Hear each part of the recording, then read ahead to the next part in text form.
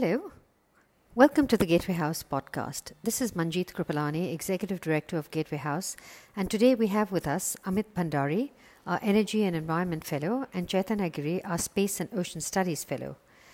Today they will discuss the second most important issue on everyone's mind after the coronavirus, that is, whether China still dominates the availability of rare earths.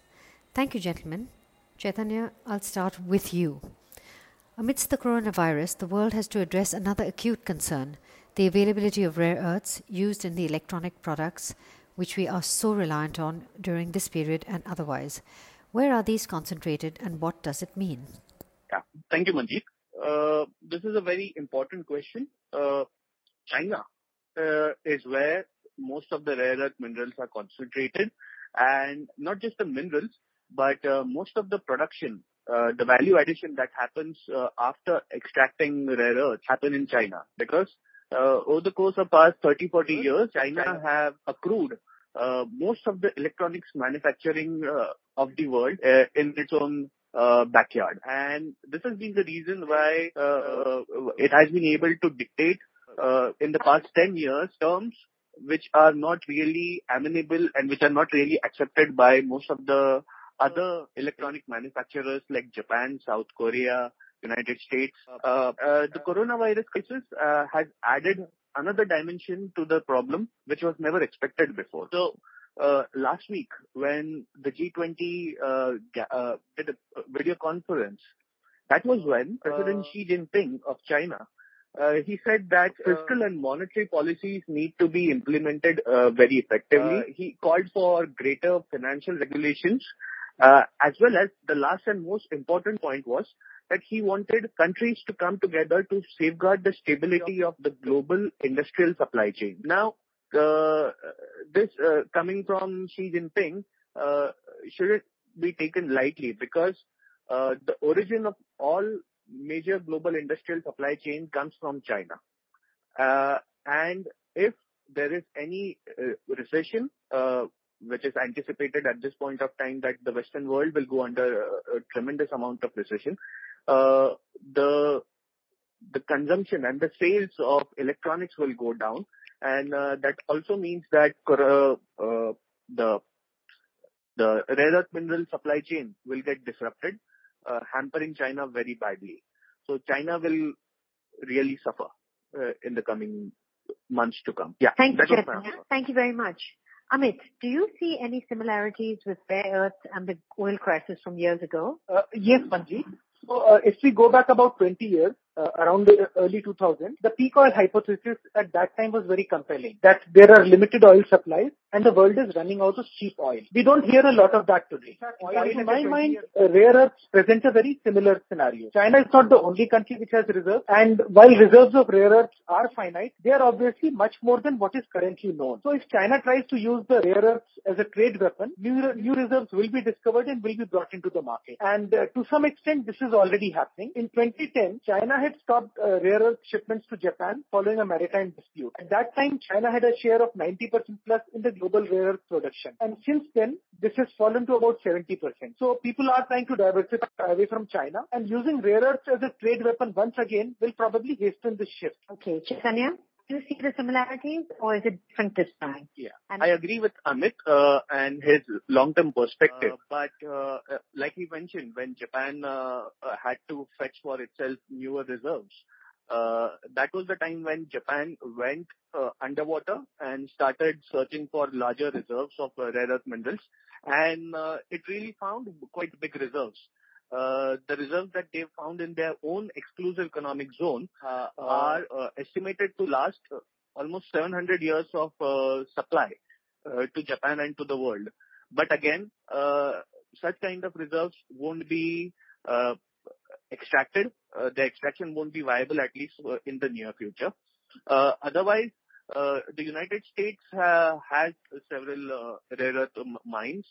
So does other countries in Africa. Australia has huge reserves, but it depends on the fact that which of these are viable for extraction and which of these can be immediately put into use, and whether they can be really connected to the global supply chains.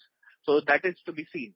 it also calls for India to start looking for a domestic market for its own rare earth minerals, which are present on the eastern coast of India, especially around Orissa, Andhra Pradesh, and Tamil Nadu.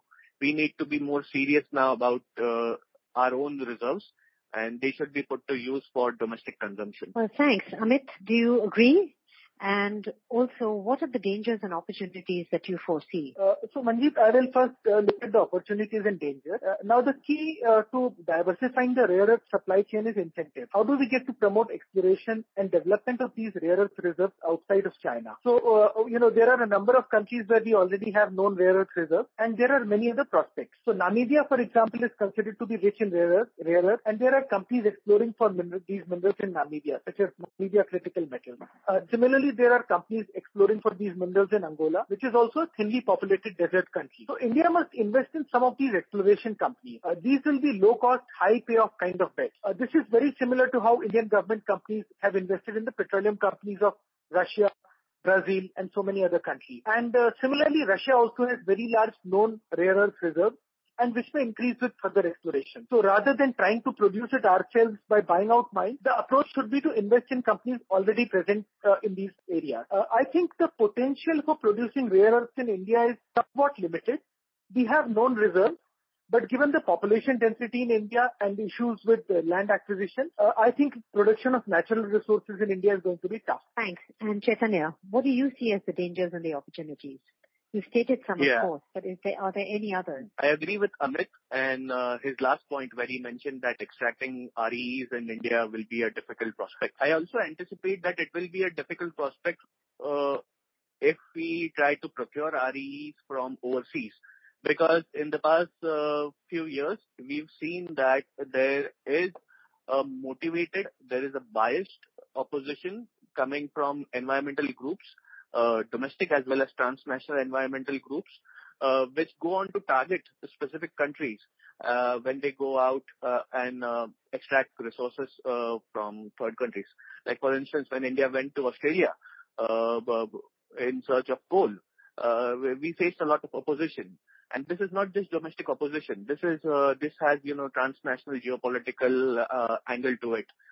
So what I would suggest, the opportunity right now is, at least in the long term, is that we try to reduce the dependencies on REEs, and that means we'll need to undertake really rapid research and development on something known as organic electronics. Now, organic electronics are new age 21st century electronics which are made out of carbon materials. This is something where a country like India, which doesn't have its own large reserves, which doesn't have access to stable supplies, should invest in. Because we can't be waiting for global geopolitics to be conducive to us.